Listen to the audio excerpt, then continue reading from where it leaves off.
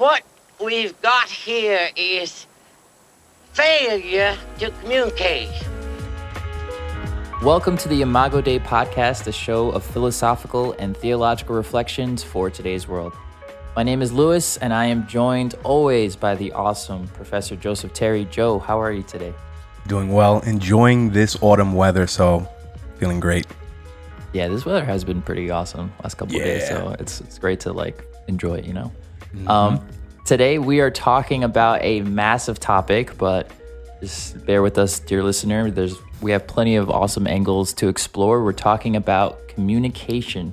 Now, Joe, I didn't know communication came from the Latin word communicare or communicare. I don't know. I don't really speak Latin. I am Latin. I don't speak Latin. I didn't know, sidebar, that Imago Dei is actually like Imago Dei. So, or Dei. Whatever. Yeah.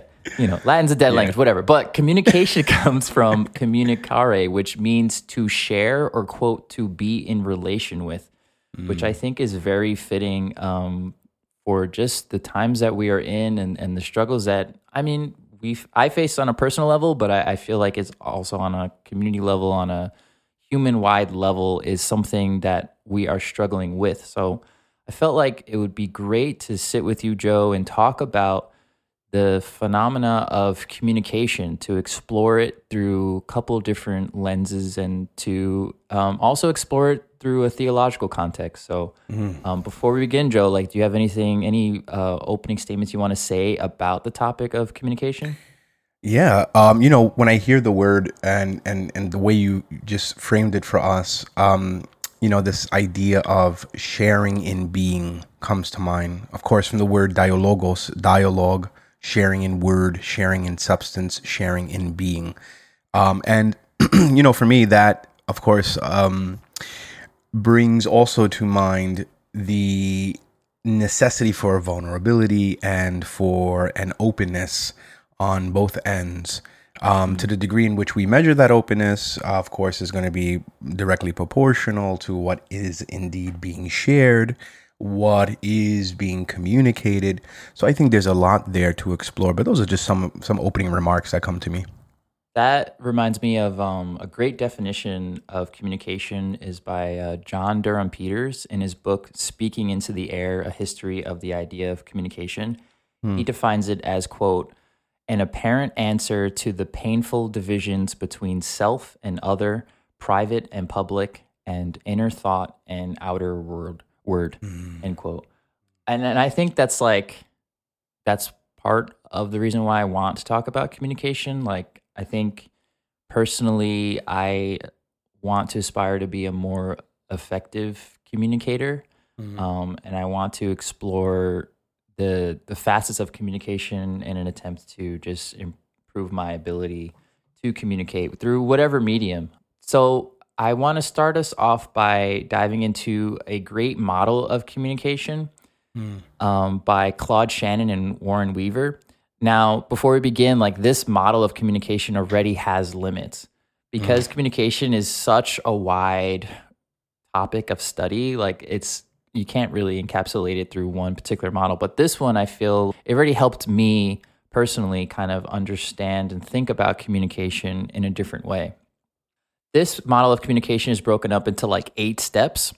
And I will briefly kind of go through each of the 8 steps, and we'll also pair the 8 steps with a hypothetical of me seeing Joe on the street, seeing you on Queens Boulevard and making the decision to communicate. So the first step in Weaver and Shannon's model of human communication is, step 1 is the formation of communicative motivation or reason, basically the desire to communicate. So in our example, I see you, Joe, on the street, and I'm like, oh man, I see Joe. I want to say hi to him. That's step 1. Step 2 is the message composition, which is, again, an internal process, but it's taking my desire to communicate and turning it into some form of a message, putting the actual message into being. Step 3 is encoding the message, which there are many ways to encode a message, whether through speech, through pictures, through gestures. In our example, it would be in speech. I would yell out, my message would be, "Hey, Joe." Or yo, Joe. Yeah, yo, Joe. We can even get into that, right? Like, right. I notice when I greet you, Joe, I do say the phrase yo a lot, but it's just because like it's like a New Yorker thing, you know? Like I feel comfortable saying yo to you. And so, so that would be my message, and I would encode it in speech. Mm-hmm. Step 4 is the transmission of the encoded message. In this case, it would be the air. Like I'm using sound and I'm transmitting it through air in a way that you can hear it. Step 5 talks about noise in whichever environment in which we choose a medium. So like in this case, we're on Queens Boulevard. An example of noise would be a construction site, you know, like construction noise that may interfere with Joe's ability to hear some crazy person saying, yo, Joe, you know, like, and impede your ability to hear the message. Step 6 is the reception. So now we're on Joe's end where he's hearing yo, Joe. You know, he doesn't even see me yet, but you're hearing the sound. You're receiving the signal. Step 7 is decoding the message. So whether it's from the familiarity of my voice or just the words themselves, you, Joe, you are decoding my message. And step 8, you are interpreting it and making sense. And you're realizing, okay, that's not a crazy person. That's just Lewis. And there he is. He's saying hi. And it's incredible to me that like things that we do naturally every day, right? Like something as simple as I walk down the street, I see you, I say, yo, Joe. Like there's all of these steps involved. There's all of these things that happen. And yes, there's overlap and there's all types of messy nuance that takes place between these 8 modes, these 8 steps in communication. But yeah, Joe, like what are your thoughts on these 8 steps of communication, this model of communication, and the way in which humans interact with one another? Let's just start there. You know, this is really cool because I'm learning and I'm taking notes down as you were speaking because it's really insightful. This model of communication really interesting, and what strikes me is the intelligibility that's somehow inbuilt into the whole process, right? That there's this a pattern that's discernible, right? These series of steps that make sense, and you know it's funny because I was also thinking about other species communicating with each other and the modes of intelligibility there, right? Obviously non-verbal, sometimes verbal, right? But maybe perhaps not syntactical speech like us, but nevertheless some forms of communication. But with regards to staying in place of Homo sapiens, right? This strikes me as, from a theological angle, the imago Dei at work, right? The image and likeness of God being fleshed out in this mode, as it were. One of the ways in which at least it's manifested. And I'm also thinking about interpersonal communication and intrapersonal communication, right? When we speak to ourselves, as it were, when we think, right, that there is this mirroring effect or reality that's already in us, right? That I can pose to myself a question as if I'm somehow distinct, you know, and then kind of engage in this process of reflection and thinking as if I am some other, but yet the other is really me. Just, you know, it's like very, very interesting. And how this is, you know, seen, of course, in the interpersonal realm. The first step, as you highlighted, the will, decision, right? Making the decision. It's interesting. Of course, it bespeaks of volition, that we have the capacity to choose. We can say, yo, Joe, right? Yo, Lewis, or choose not to say. And we even have a series of options, many ways in which we can communicate if we do choose to communicate, right? It could be verbal, it could be signing, it could be a grunt, it could be, you know, walking down the street, we kind of make eye contact and we, you know, bob our heads, be like, yo, like that, you know? If I saw you walking with your wife, you know, I don't want to embarrass you, I'll just give you the head nod. Right. Something along that's those lines. visual though. That's different than sound. That's a good point. Yeah, it is. And I guess if we go with that, do these steps still are they maintained, right? Obviously step 5 is going to be perhaps different, right? Step 5 here as the noise. But the other steps, I think, for the most part, there's something still present, even in non-verbal cues. Now, from what I know, according to communication theorists, from I've encountered it somewhere, that 75 to 85% of communication is actually non-verbal. Which is a significant portion. It's almost as if our words are just filling in what's already being communicated, by means of nonverbal cues, or even the way we speak, the intonations, right, the tone, all of that is communicating nuances. And even while we may be linguistically saying the same words, the meaning can be carried through very differently, the way in which it's being said.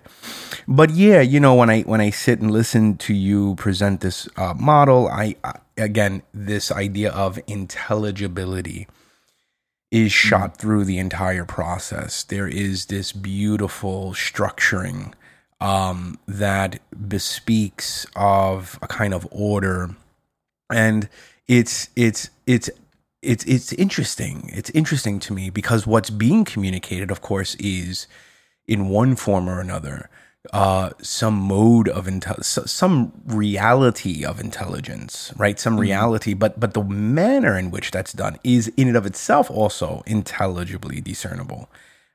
This is how we can, in fact, analyze it, right? If it weren't intelligible, we would not be able to understand it. We wouldn't even be able to get off the ground. So, when I say the word intelligible, I just mean simply that which is opened to understanding, that which has some kind of inherent structure, some properties, some modes of being that are discernible to our minds, to the intellect. But those are some of the things that come to me. And we let's start from with the communication model with that first step again about the will to communicate. When I look at the work that you do, I see you communicating and educating in many different forms, whether it's face-to-face with speech or through email or through a different platform or medium like a Zoom call or whatever. And my question for you, and I think this will help us in our discussion of communication, is what motivates you to make a decision to communicate something, right? You share a midweek reflection through email, and it's what motivates you to choose what to say, and or to choose how to answer a question to one of your students and stuff. Can you just start there and just speak from your own experience? Wow, what an interesting question for me. My heart, Louis. This sounds, of course, mad mushy. Is the heart. What is this guy? No, but it's real though. I appreciate it. But it's real, yeah. I want to say I do it out of love. I have this really insatiable desire to connect with others, to connect. This is what does that even mean? I'm obviously using it in one sense metaphorically, but part of what I mean is to express something that I myself am carrying within. Something that I think would, at least in the examples that you've given, that would edify, that would uplift, that would console, that would perhaps give some insight, that would perhaps encourage others, not just, from a purely pastoral or psychological angle, but even intellectually encourage folks to pursue ever deeper the mystery of whatever I'm attempting to communicate, whether it's philosophy within, the college that I teach or the different places where I teach, or is theology in a different context. And all of that is really coming from who I am, right? The seat of my soul, if you will, my person, my heart. And so I have this intuition that exercising, or rather using different modes of communication, right? i.e. emails and Zoom and in-room discussion and regular conversation are great, because not everybody receives the message the same. This goes back to, I'm looking here at my notes, step 6, right? That you identified, the reception, like not everyone, and maybe even step 5, that there's different noise, and not just, of course, noise, but noise as a metaphor for, various ways of distraction, right? And so for some people, opening up perhaps their smartphone or their laptop or whatever, and popping open the email, like, okay, wow, midweek reflection. Okay, this speaks to me. Maybe the Zoom, I was able to tune in on Zoom on Monday. I was perhaps distracted, or I got it, but maybe this really connects with me. Or for those who maybe perhaps, they got some of the message or the majority of the message on Monday, then on Wednesday, when I send that midweek reflection, it sort of solidifies and perhaps even deepens the message that was already articulated on Monday. So but to your question again, excuse me, it really comes from my heart, my desire to see folks encouraged, my desire to see folks, challenged, but also growing, which of course are coextensive, if you're going to really grow, you're going to have to be challenged. So that I think that's at least an initial response to that question. Do you feel like in your line of work that you also need to, I guess, have repetition in your communication? Yeah, absolutely, dude. Absolutely. They say good pedagogy always has within it repetition, right? But done in a way that's, of course, not mundane. And it may, of course, appear as such to those who don't need as much of the repetition. But I will have this recursive style, almost like, this kind of sounds, like I'm inflating myself, but I don't mean it as such.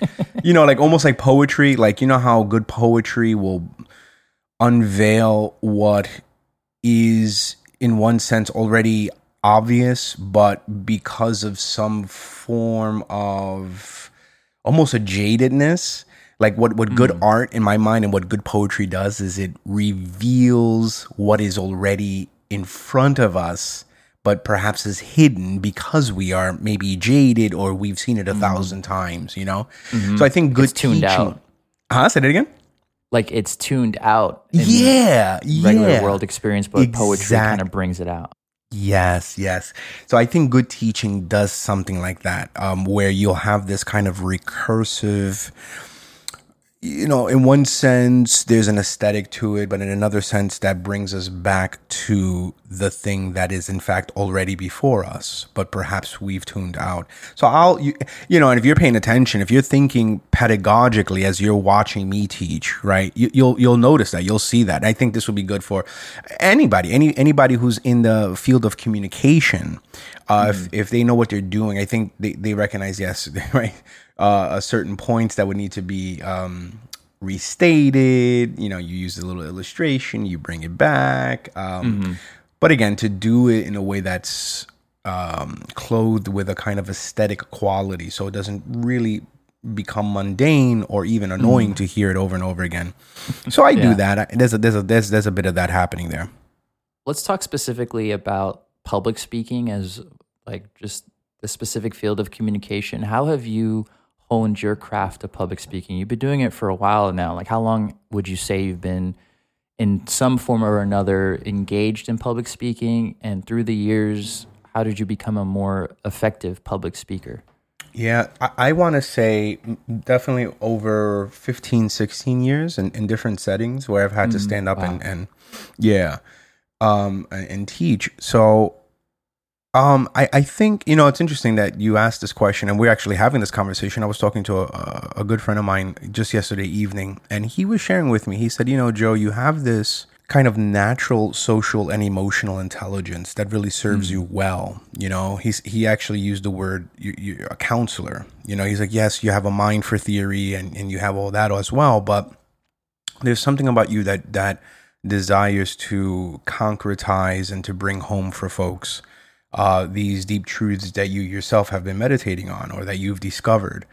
And so with regards to the question of public speaking and to communicate to multiple people at once, I think what helps me is having a sensitivity to the people that I am speaking to. Obviously, it's a little, it's more difficult to do that on Zoom, especially if I'm not seeing everyone's face. As opposed to doing it in the room, like, you know, in kind of real time, and we're all in the same room, or even the same audience. If it's, you know, I've had the opportunity to speak to over 500 people at once in an auditorium, probably even more.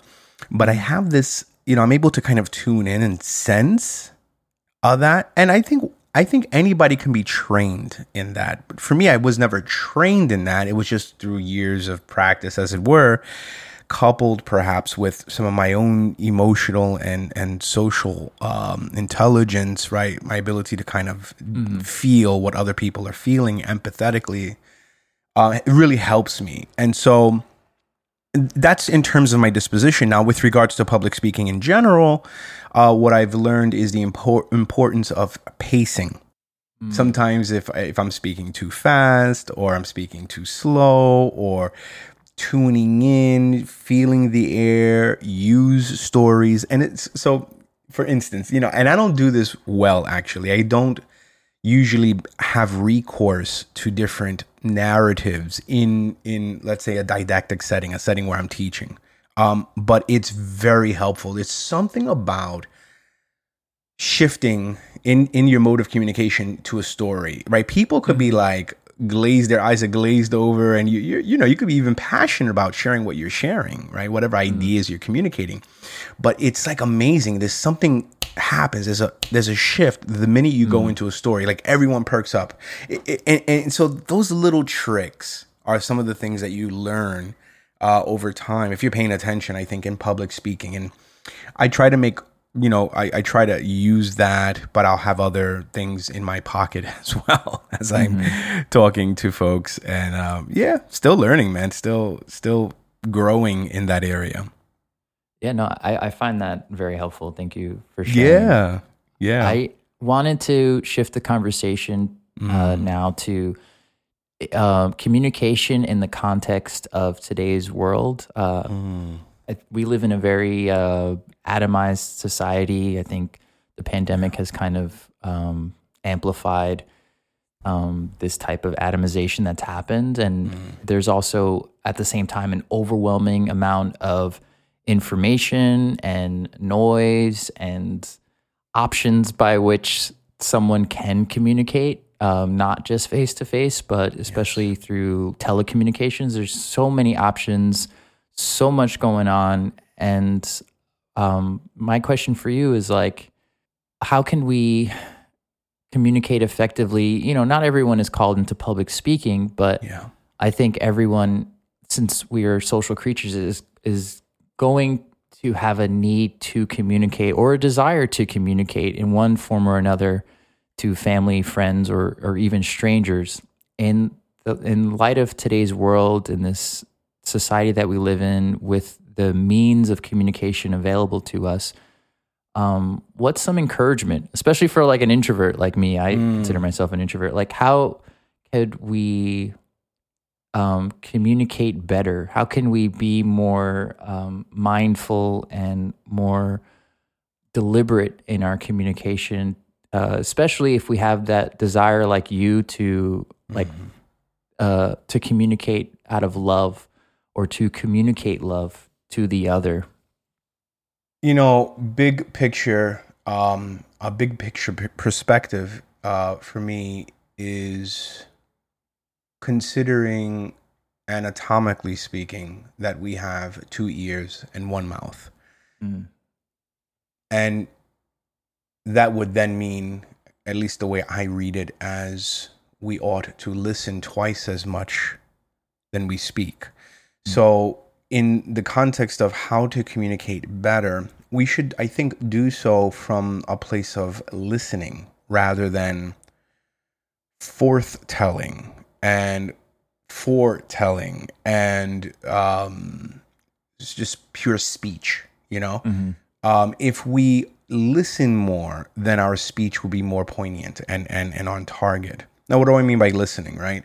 I mean that, again, as another metaphor for sensitivity. Sensitivity to the other in whom we are communicating. Being empathetic, being present to the other, whether the other is a group of people or a singular person, right? One's spouse. That's not easy because we usually come with a sort of pre-made package that we want to deliver to this other. We're not necessarily thinking about what the other may be carrying and how the other may be feeling and all of that there. But that's actually key. For a number of reasons. Let's say, for instance, step 8, to go back to the thing that you've brought up earlier, interpreting the message. If we hope that they interpret the message that we're communicating in a way that would be true to how we want it to be interpreted, we should be sensitive to them. We should have a kind of, maybe it's a different word. It's a weird word in this sense, but I'll bring it up anyway. Therapeutic in the way we speak to others. There has to be a kind of massaging, as it were. Now that sounds almost manipulative, but what I mean by this is actually not in the sense of just manipulation, but actually from a place of love, from a place of service. So the 2 ears, 1 mouth bit as a big picture perspective of how we should approach others in the mode of communication, in the mode of communicating. You know, number 2, or another thing that comes to mind, is to speak from our hearts. You know, Lewis, to really speak from our heart, from the center of ourselves. So that is to say, let us be weary. Let us move away from duplicitous modes of speech. Let's move away from modes of overt, of lying, of deception, of attempts at manipulation and power. So let me give you an example of this. I'm on Twitter, and social media is very interesting. This obviously is a whole nother topic on communication on Twitter. Yeah. For instance, but let's say somebody critiques a post that I've put up, or just wants to do something there. For me, what I do when I engage others on social media, I try to start by saying, "Hey, thanks for responding." Right. So I'll say thanks. Thanks for your comment. Appreciate the feedback. And then I'll follow up perhaps with a question that's not snarky, that's not passive aggressive, but a question that is a genuine question. Or if there is no room for questioning, I'll just, try to acknowledge where the person may be coming from and say, okay, thanks for sharing. I could see a bit of where you're coming from, in light of why you would say that.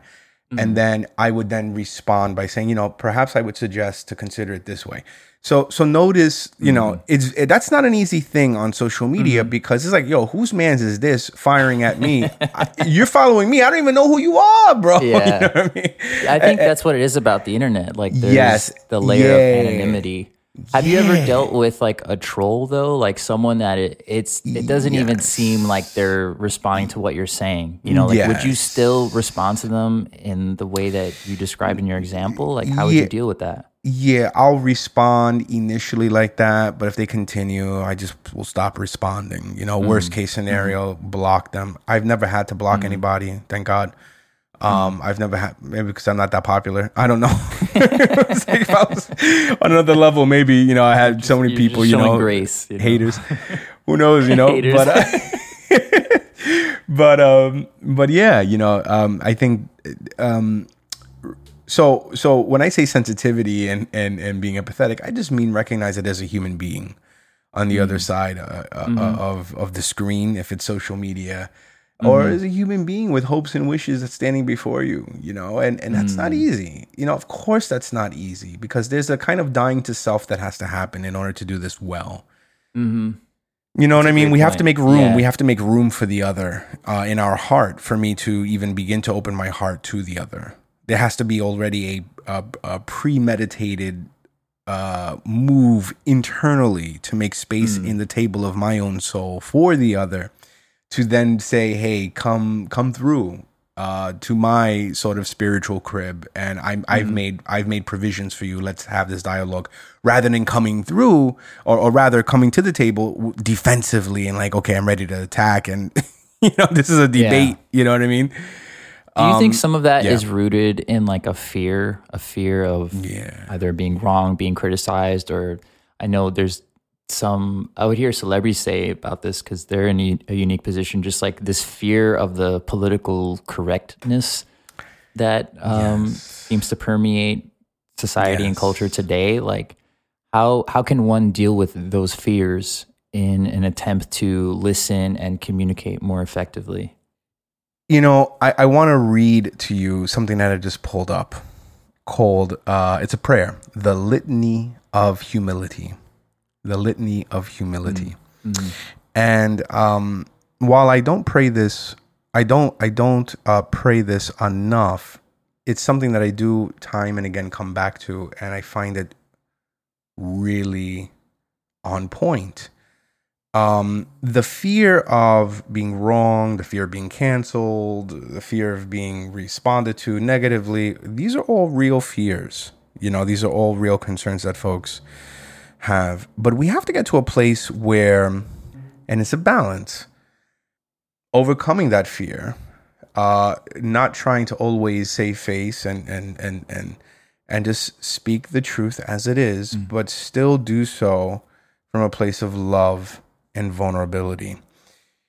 The world, the fallen systems and structures of our age, will either cower in fear and not say anything, or say whatever they're going to say and be bold about it, which is great, but then to be kind of arrogant about it and ostentatious and like just like whatever, this is it, and there's a kind of almost a violence, with that mode of discourse. The Christian is called to walk a different path. The gospel's claim upon us is to walk the straight and the narrow. So it looks differently. So let me read this litany of humility, and let us see what we can learn just by hearing what's being said. So it opens up by saying, "O Jesus, meek and humble of heart, hear me. From the desire of being esteemed, deliver me, O Jesus. From the desire of being loved, deliver me, O Jesus. From the desire of being extolled, deliver me, O Jesus. From the desire of being honored, deliver me, O Jesus." Right? So you see how it's like deliver me from I don't want this, right? From the desire of being praised, deliver me, O Jesus. From the desire of being preferred to others, deliver me, O Jesus. From the desire of being consulted, deliver me, O Jesus. From the desire of being approved. And I'll just keep on reading the statements there, right? From the desire of being approved, and from the desire of being humiliated, right? From the fear of being despised, from the fear of being humiliated, from the fear of being despised, from the fear of suffering rebuke, right? All these things, deliver me, Lord, right? The fear of being calumniated, the fear of being forgotten, the fear of being ridiculed, and it goes on, and it goes on, and it goes on. The litany of humility. And when you just sit with a document like this, you sit with this prayer, we can learn a lot, I think. And of course, I submit to all of us, that we can learn a lot about what it means to be humble, the virtue of humility, which is essential for good communication. That's me. That's Joe T. Say it again. Why is that? Why do you think that's essential? Because when we when humility is present, It's just another way of saying we've made room for the other. Mm. So when a person feels that, when a person senses that from you, then the walls begin to come down, right? And even if the walls don't come down, they will perhaps consider your words a bit longer than someone who comes with the finesse and the suaveness of a kind of strategic form of communication to dazzle the other, you know? Mm-hmm. Humility is the mode of meekness enacted in action. You know, it's humility again makes room for the other. And because communication is about not just the self, but the other, it's about the we. It's about community, right? It's about community. I think humility then, therefore, is so key, so essential here. So that's why I would say, you know, that it's so important for communication. Mm-hmm. You know what I mean? Yeah. I want to turn our conversation now to not interpersonal communication, but communication with God. The individual soul and its ability to communicate effectively to God Almighty. Do you think that a lot of our discussion applies when it comes to speaking with and listening to God? Or is there a more nuanced connection or a different kind of connection due to the nature of this type of spiritual relationship that's different than one human being to another? But I just feel like before you begin to respond to that, it's just between your thoughts on interpersonal communication and then you sharing this prayer, like it made me think a lot about how we communicate, how we speak to, and more importantly, listen to God. And I wonder how much of our conversation applies. So what's your response to that? Yeah. So yeah, I in one sense, there's something that is directly applicable to our communication with God, with what I said with regards to interpersonal communication. To speak to God from the heart is really the only way to speak to God. To address the Lord with the recognition that this is the Lord that one is addressing is to at once, of course, be inscribed by real humility. So humility is going to be important when talking to God, when communicating to God. When sharing our heart with the Lord, we have to, as it were, keep it real. We have to keep it real. All the dancing and the duplicitousness that's without a doubt, because of our own concupiscence, because of our own fallenness, is in one sense always present.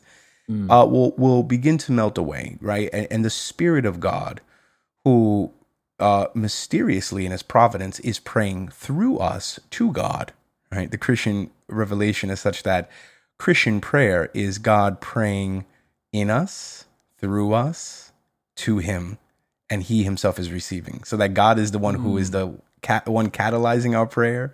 Communicating to Himself. God is God the Spirit speaking to God the Father through God the Son. All of this fascinating Trinitarian reality there and the metaphysics therein. But we got to keep it real. We got to keep it real. So in one sense, yes, the exact same thing. Of course, in another sense, no. It's very, very different, because this is indeed God. This is the one who is the ground of being. And so Christian revelation will say, we can't, like this idea of even coming to know God and speaking to God is already de facto an impossibility, or it would be an impossibility unless God would have already revealed Himself to us, because He's not a creature and He's not one being among many, but He is the very ground of being. He would have to reveal Himself to us. And so, to bring it back down to earth a bit here, we commune with God, we communicate with God because He has first reached out in communion with us because he is initiated and is the initiator by way of grace of his heart to us, his sacred heart to us. And so our coming to God is in fact always a response to God, even though we may not be aware of it, unbeknownst to us, it's already a response to his loving grace, which are, metaphorically speaking, cords of love that draw us ever deeper into the mystery of the divine. Now, when we reflect on that theologically, so much opens up to us, that God is triune. God the Father, God the Son, God the Holy Spirit reveals that there is mysteriously already a communion, a community eternally in the very Godhead, right? That the Son eternally is generated from the Father, right? That the Son, that the Spirit spirates from the Father and the Son, and that, you know, and that Christians will call the Son the Word, right? That this is the Word of God, and all of this, of course, begs the question of how do we reflect on communication and communion within God? You know, given that the very nature of God is triune, and there's a lot there, but that's, you know, there's a whole nother episode. But the major takeaway for me is that we are caught up in the matrix of that communion of love that is God. You know, we are caught up, and so Christians and the church is called to communicate in a way that is decisively distinct from the modes that this world knows and has to offer. This is why we can walk the straight and narrow in the way we speak to others, because we're speaking from our heart, and guess who dwells within our heart? The Trinitarian God by way of grace. And so then we have recourse to a mode of communication that can afford a real authentic vulnerability from ourselves, because we've been catechized by way of the cross. We are ever learning what it means to make room at the table of our own souls for the other. And so I think when the world sees that among us, and they feel that among us, they say, wow, there's something different about you. There's something, you know, you're like coming from a different world, as it were. And the answer is, yeah, that's right. But it's by God's grace. It's God. That's the other world. That's the kingdom, you know, that. And so, in short, our communication is to be marked by love. When you were sharing that, it kind of opened up, in my mind at least, like more mediums by which one can communicate with God. Because to me, I saw communication with God through a narrow lens of a particular type of prayer, or like a way to pray, of just the process by which you bow your head, close your eyes, fold your hands, and talk to God, and speak to God in one particular way. Would you say that communication with God can happen through many different mediums? And would you also say that all communication with God is prayer? Like, can you kind of unpack that a little bit as we close our time? Sure. So, yeah, you know, there are definitely many ways, if you want to use the word mediums, you know, there are definitely different mediums that we have access to when it comes to God, but all of it can be understood simply as prayer. If we understand prayer to simply be the rising of one's mind and heart to God, right? So even as I sign myself, right, in the name of the Father, the Son, and the Holy Spirit, right, just the signing, not without even saying in the name, is already a form of prayer, right? Prostration is a form of prayer. Sitting quietly and just raising my mind and heart to God, right, without any recourse to words, is a form of prayer. Of course, words are prayer, bowing of the head, and all of these things. And there is a rich variety of ways in which we can approach God, because this is God. This is God. And it's actually essential, because the God that we speak of is essentially invisible. you know, and is transcendent, and is the very measure by which we can even speak of transcendence and immanence in all of this wild stuff. But Jesus says, never mind all of that, right? Come to me as a child, right? The kingdom of God is to be, right, is of children, right? So children have this beautiful, unabashed abandonment, like a reckless abandonment without this kind of like, oh, I gotta, get this right. They'll just say what they say, but this is like pure authenticity, right? And the humility and a real radical trust in mommy and daddy. If mommy says, I'm preparing food for you, like the kid is not gonna go to the bedroom and bite his nails because he's not sure if he could trust mommy. That would be a horrendous situation, right? Like what kind of abuse, right? So, and Jesus is like, yeah, this is how you approach the Heavenly Father, right? This is the way to do it. And he says, learn from me, right? Learn of my heart. It's meek and lowly, Jesus says, meek and lowly of heart, and you'll find rest, right? So Jesus is the way, he's the model. And by extension, the saints, and of course, above all, the Blessed Mother is the beautiful model of this. Now, again, going back to the essential invisibility of God. God is invisible. God is beyond sight and sound. He is beyond empirical reality. While all of empirical reality is substantiated or subsists, as it were, it has its being in God. So I close my eyes because sometimes the visual apparatus captures my attention far more easily than the invisible that God calls me into. I find a quiet space because the solitude grants to me an attunement of my inner ear so that I can hear the celestial choir. This sounds like wild stuff, but this is exactly what the church means, right? This is so the basic things of like, no, sometimes you have to go out into the desert. Nope. Sometimes you have to go into a retreat. Sometimes you have to close the door and pray to the Father who sees in secret. This is the words of Jesus. Because while this world is beautiful and good and God-given, right? The creation is God-given.